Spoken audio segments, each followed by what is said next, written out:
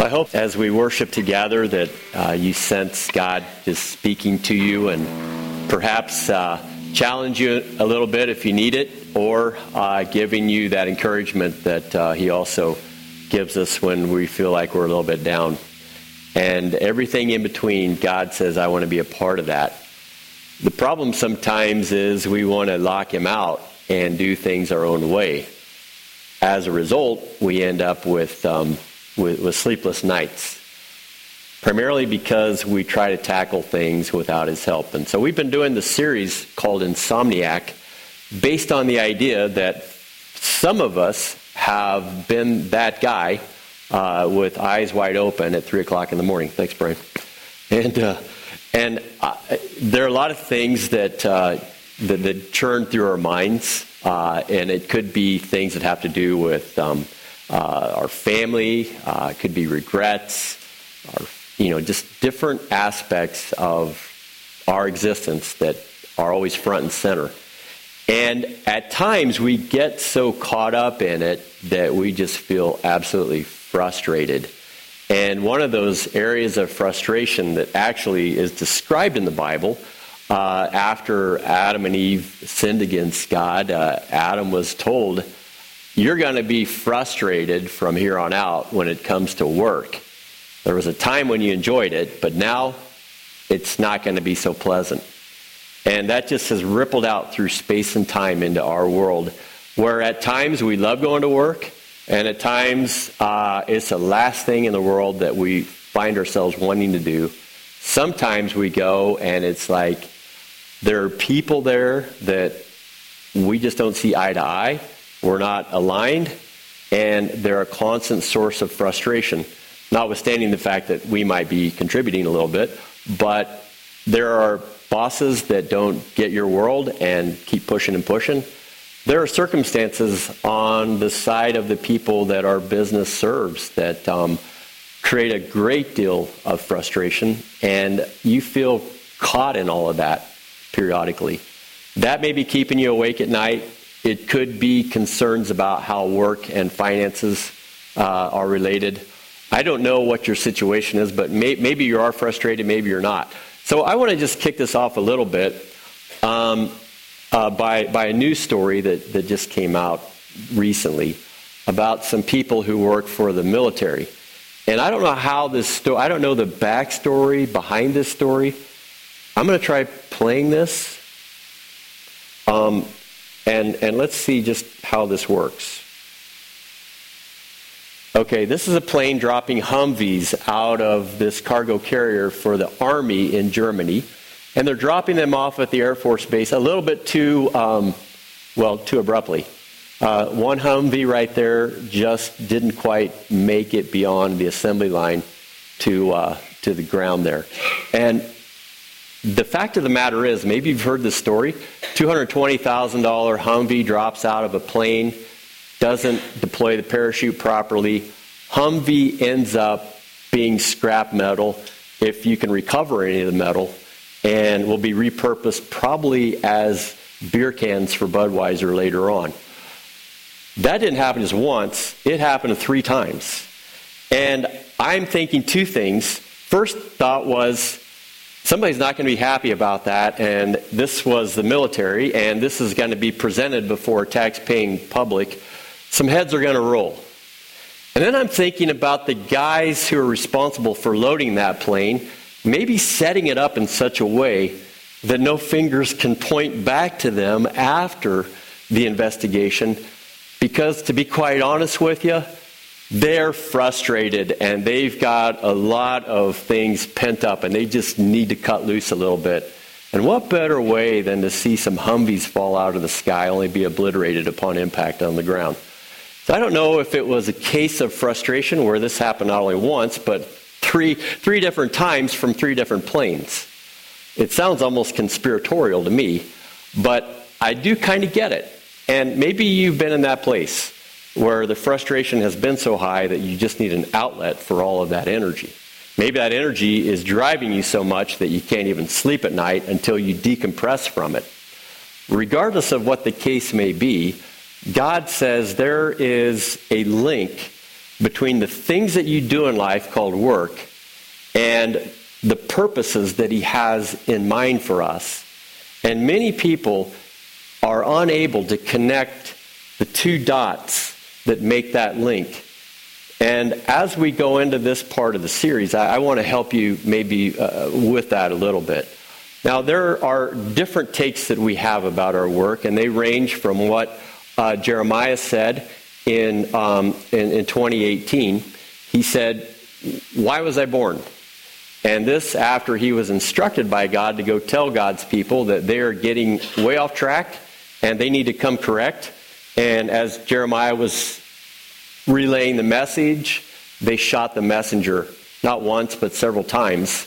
And this is around the time that he's doing his job, just doing his job, and he finds himself in the bottom of a well, waist deep in mud, and people are throwing curses at him. And he's saying, "Why was I born? Was it only to have trouble and sorrow, to end my life in disgrace?" And Jeremiah, he's called the weeping prophet, partly because his job was just so bad. For some reason, he stuck it out. And I think he's a good place to start, because looking at his life, if you ever dig through the Old Testament and read that story, you find that, yeah, you think our circumstances are bad, his are worse. But there's another guy that maybe he's a little bit more appealing as far as somebody we're trying to relate to, who really understood work, and he understood the connection between work and God. And he was the writer of Ecclesiastes. The Bible basically attributes that book to King Solomon.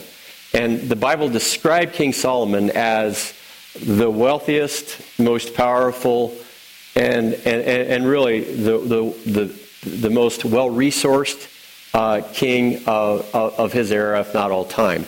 And he wrote these words about why we were born. He said in Ecclesiastes 1:3, "What do people gain from all their labors? All at which they toil under the sun."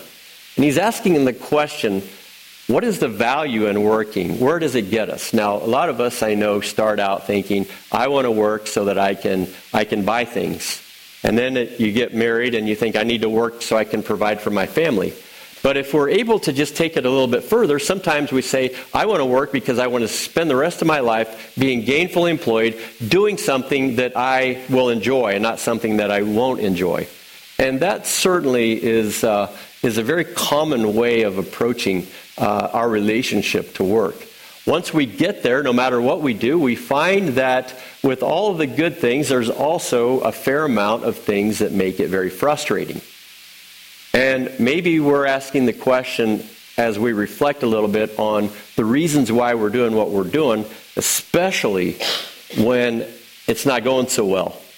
When the boss is somebody I can't get along with, when the coworkers are annoying, when the product perhaps that we're moving is not one that I buy into, and on the list goes. And maybe you're thinking, why am I here? And it might just be because I just have to survive. I have to be gainfully employed. Well, there are larger reasons why we do what we do. And just to to tell you what the end is at the beginning a little bit, it has a lot to do with what Paul wrote in Colossians chapter 1, verse 16. Looking to God, he said, "For in him all things were created, things in heaven and on earth, visible and invisible, whether thrones or powers or rulers or authorities, all things have been created through him and for him." And it's a purpose statement that Paul describes as giving us a good reason why we're here. And the expression that Paul offers is a priority centered in God, and everything else comes from that. And that means you and I. And maybe you're not used to putting God first. And maybe you've, for a very long time, have put yourself first, and God has kind of been rotated in and out when necessary. But other than that, he's not primary. And what we have to do is process this experience and ask ourselves, does it benefit to put God first in everything that we face, frustration and blessings alike? And so I want to look at a question that we all have, I think, from time to time. And that is, why are we here? Why am I on this earth in the year 2016? Is there a reason beyond perhaps an evolutionary explanation of just chance and causes and time and biology? Or is there an intentional design behind my existence here? And I would go for the latter. I would say that because we have this sense, why am I here?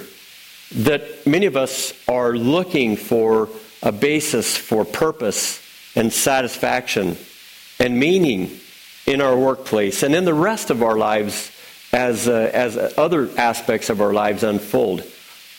And as you look at the life of Solomon, he was a person who, as I mentioned, had access to pretty much anything that he wanted, and he had the opportunity to do anything that he chose to do.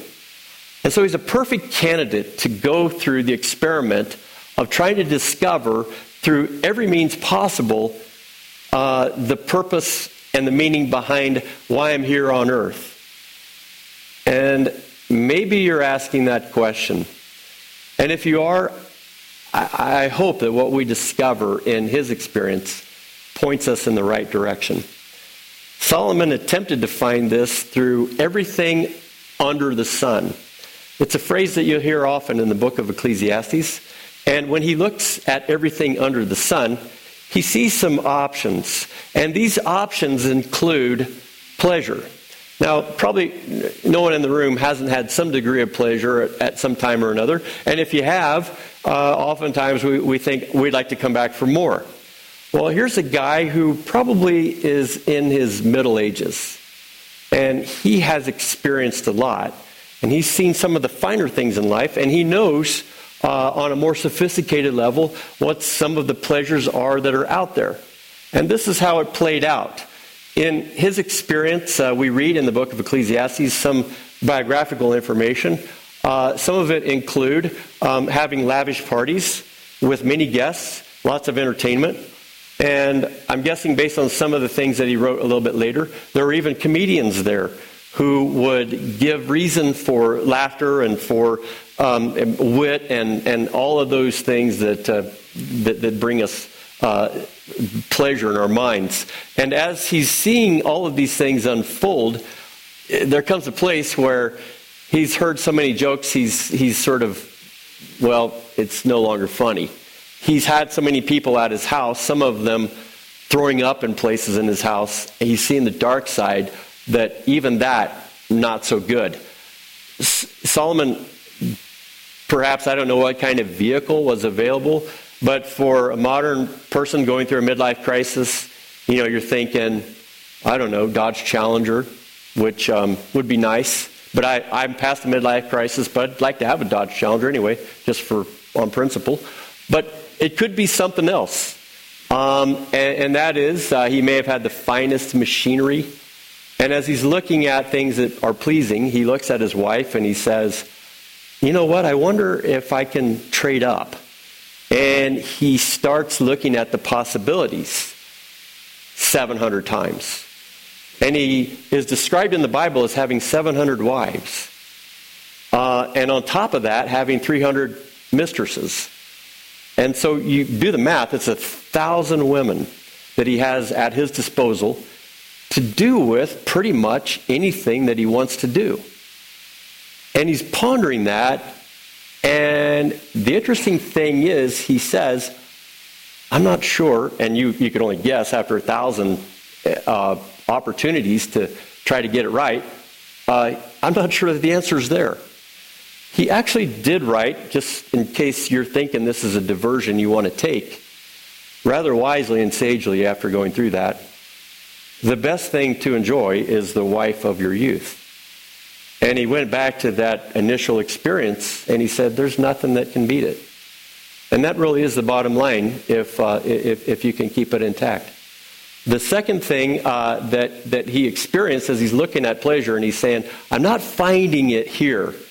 is he reflects on it, and he says, I denied myself nothing, my eyes desired. I refused my heart no pleasure. My heart took delight in all my labor. That is, as I was with these 1,000 women, my heart took delight, which would be Hebrew for the equivalent of looking at Playboy magazine. And then, this was the reward to all that toil. Yet when I surveyed all that my hands had done and all that I had toiled to achieve, everything was meaningless, a chasing after the wind. Nothing was gained under the sun. So he's kind of cynical as a result of all of his indulgences. And he takes it beyond pleasure to include the possibility of possessions. Now this is where it gets real interesting. Okay, the Bible says that he, in his treasury, accumulated 50,000 pounds of gold every year, which breaks down, I think, you can do the math on your phone, I think it was about 37 pounds of gold, what is that, a day?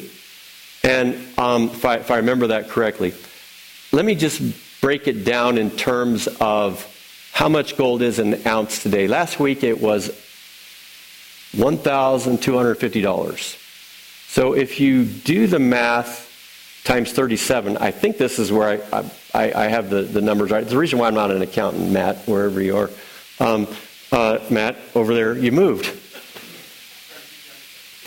I'll say. Reason why I'm not an accountant, but I think this boils down to about $2.7 million a day. So if you have $2.7 million a day to spend, I'd say pretty much sky's the limit.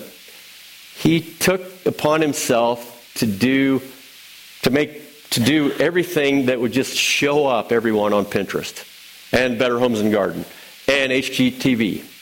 Even to the point where people would say that his stables alone were one of the 7 wonders of the world. And with that degree of possessions, and the list goes on and on, he comes to this conclusion. Whoever loves money never has enough. Whoever loves wealth is never satisfied with their income. This too, meaningless. Now, I don't know that I'll ever get in the place where I have so much wealth accumulation that I have a continued appetite for more. But it seems like a lot of people who get on this treadmill where they obtain some and they get a little bit more, then they want a little bit more, and you can't get off of it. It becomes a hellish ball and chain. Of course, I don't know how hellish that would be, but it becomes a pretty rough thing because it's your primary obsession. All of your attentional bandwidth is going towards that end. And he's saying it doesn't take you anywhere. It's meaningless. So he's taken those two very familiar possibilities and he's expanded on it a little bit. And in Ecclesiastes 1:16, he said, I've achieved or obtained wisdom beyond anybody else. Meaning that if he wanted to talk to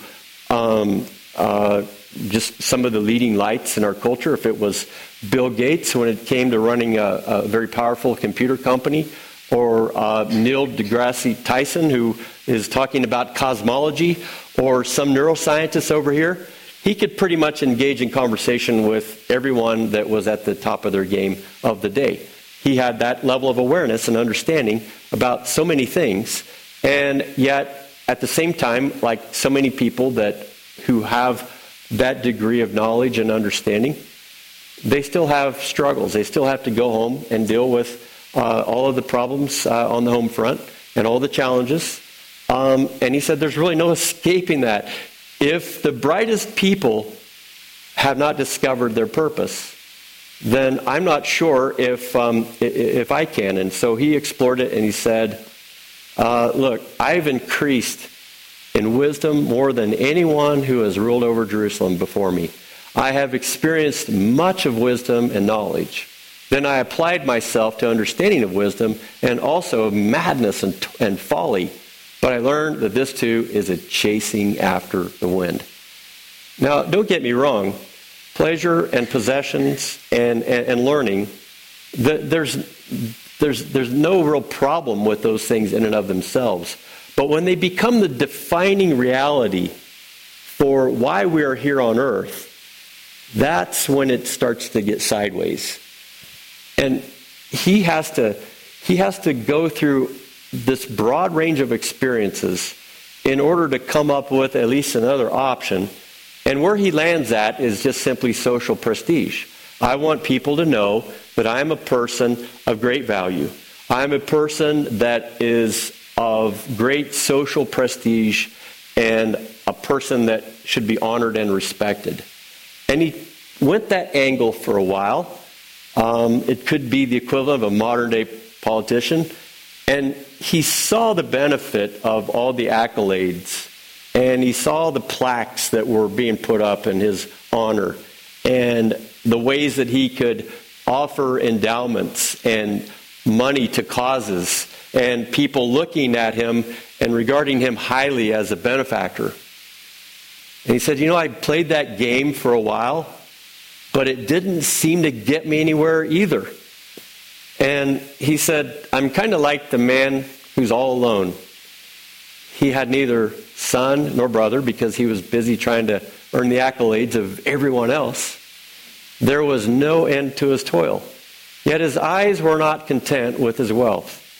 For whom am I toiling, he asked, and why am I depriving myself of enjoyment?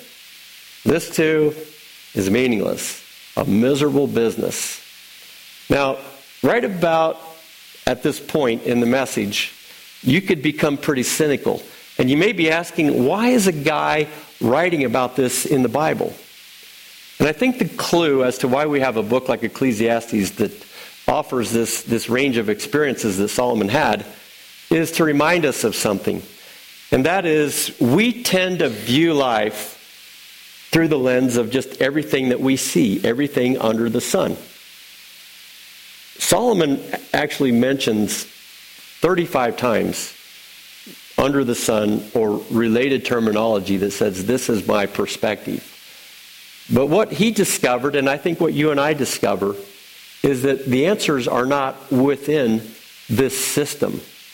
I don't know how familiar you are with any kind of a system, but the first time I got a computer a Macintosh computer was in 1987.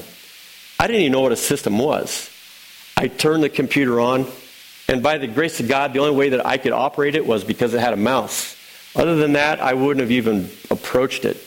But I had no idea what I was doing.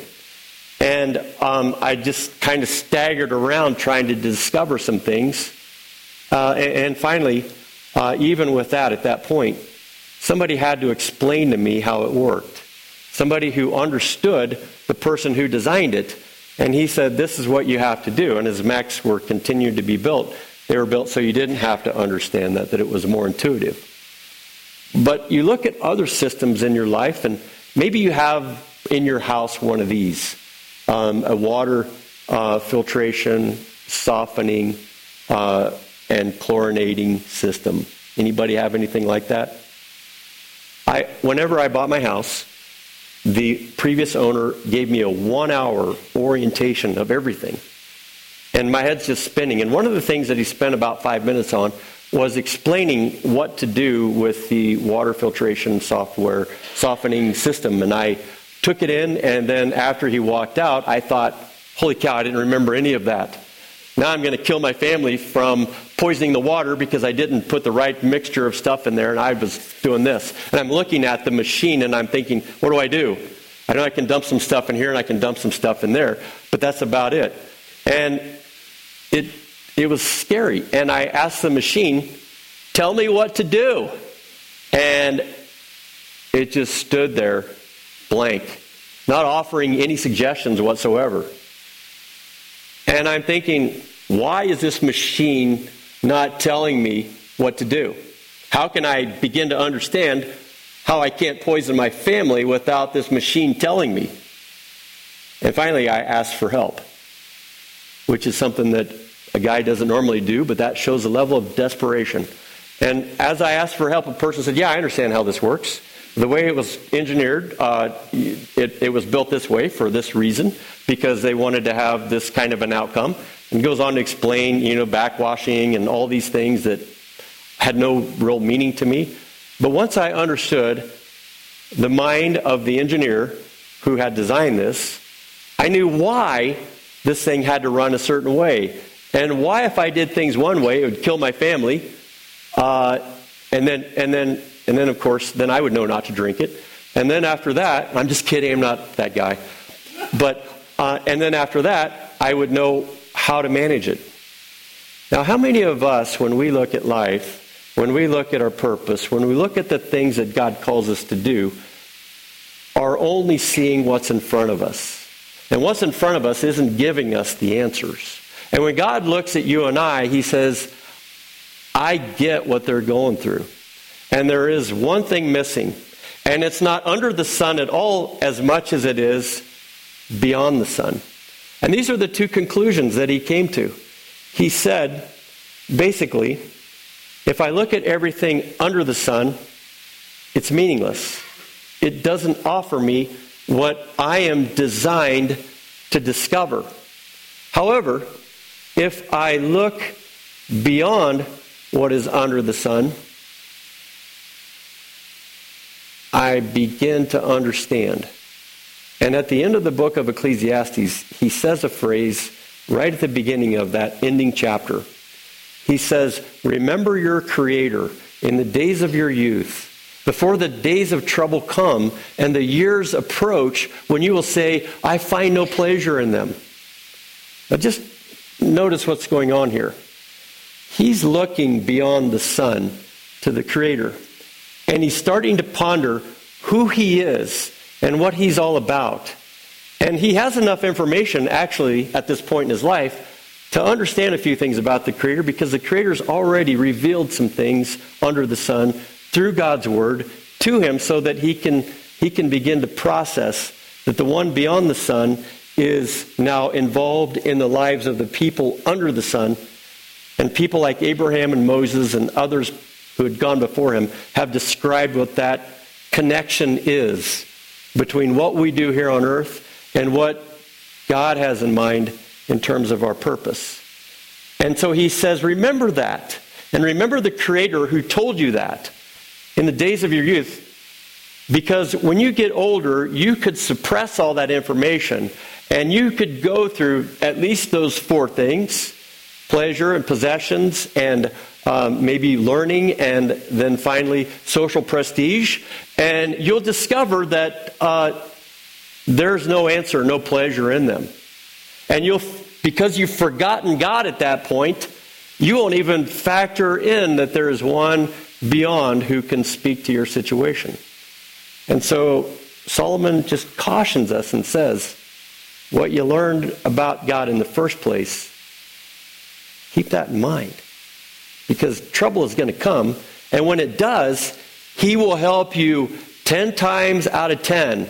And even take what you're going through in terms of your frustration or your struggle, and use that to equip you with perseverance and with the skills and the basic mindset that you need to make it through life. And as he discovered those things, he's saying, don't forget them, or your life is going to become increasingly dull. The things that you found pleasure in initially, as you pursue them more and more and more, will become less and less and less. And that applies to all the above. Now maybe that's where you're at. And maybe you're not sleeping at night because you're thinking about work in ways that might not be the best. When Solomon said this, he said, remember your Creator. So let's go back to the Creator for just a second as we wind it down. Have any of you ever heard of the book Purpose Driven Life by Rick Warren? A lot of you have. About, it's been maybe 15 years ago. This church went through a campaign where everyone read the Purpose Driven Life. And it perhaps is one of the most influential books in recent history because it answers this question that we've been asking: why am I here? And when it answers it, it starts off with this very first phrase that is absolutely essential to get right, or the rest of it won't make the sense that it needs to make. And I'd like for us to just read that phrase that is said on the bottom line there. Read that with me. It's not about you. And we could say it's not about me. And as you say that, you may think, wait a minute. Everything in my world is designed to service me. Everything from the marketplace to opportunities to whatever I can imagine, it's about me. And we're so conditioned to view life through the lens that it's all about me and what I want, that we start to lose sight of why we're here. People have actually said that American culture right now is more narcissistic than it has ever been, meaning that everyone is just doing what is right in their own eyes when they feel like doing what is right in their own eyes. And you don't have to go very far to see the chaos that creates, where communities break down, families break down. Everything breaks down because everybody does what they want. And unfortunately, interests collide. And maybe you're up at night because things are clashing and crashing all over. And the place to start is with the understanding that it isn't about us. And you may be saying, I don't like where you're going with that, Pastor. But just hear me out.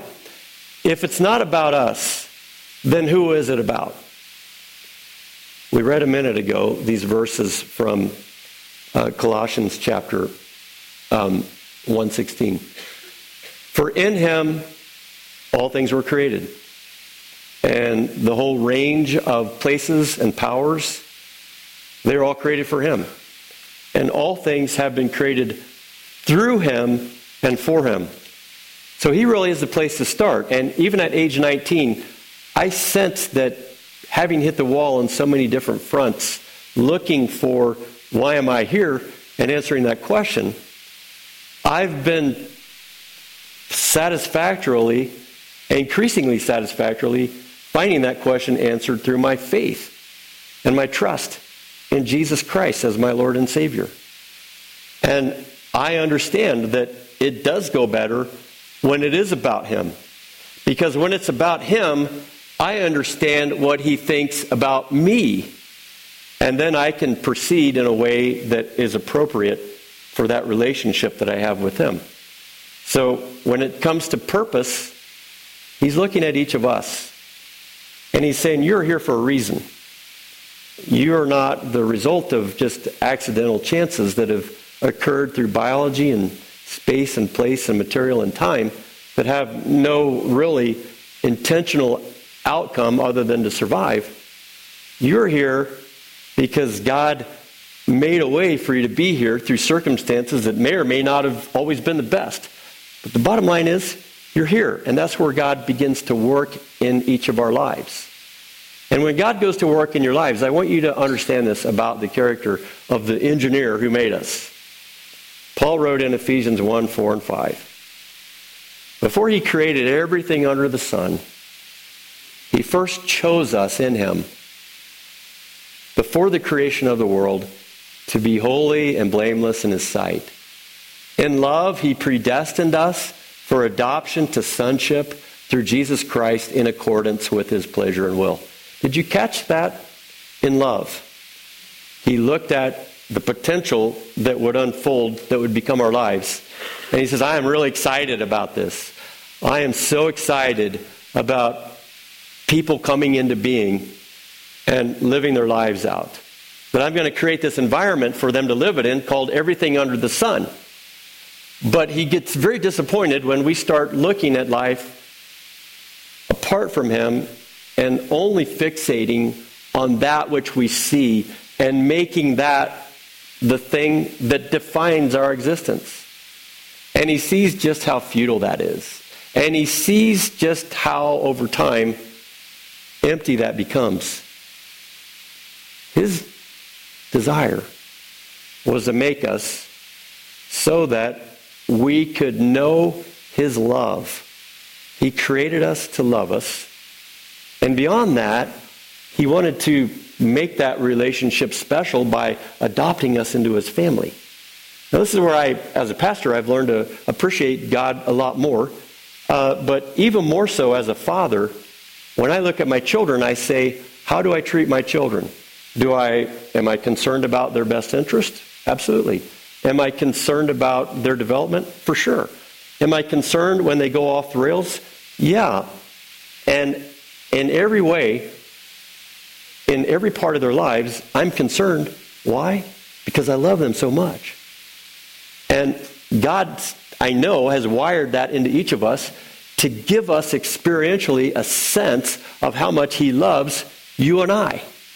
Now, he lets us go through stuff. I mean, my kids, when they go to college, they have problems. They call me up on the phone.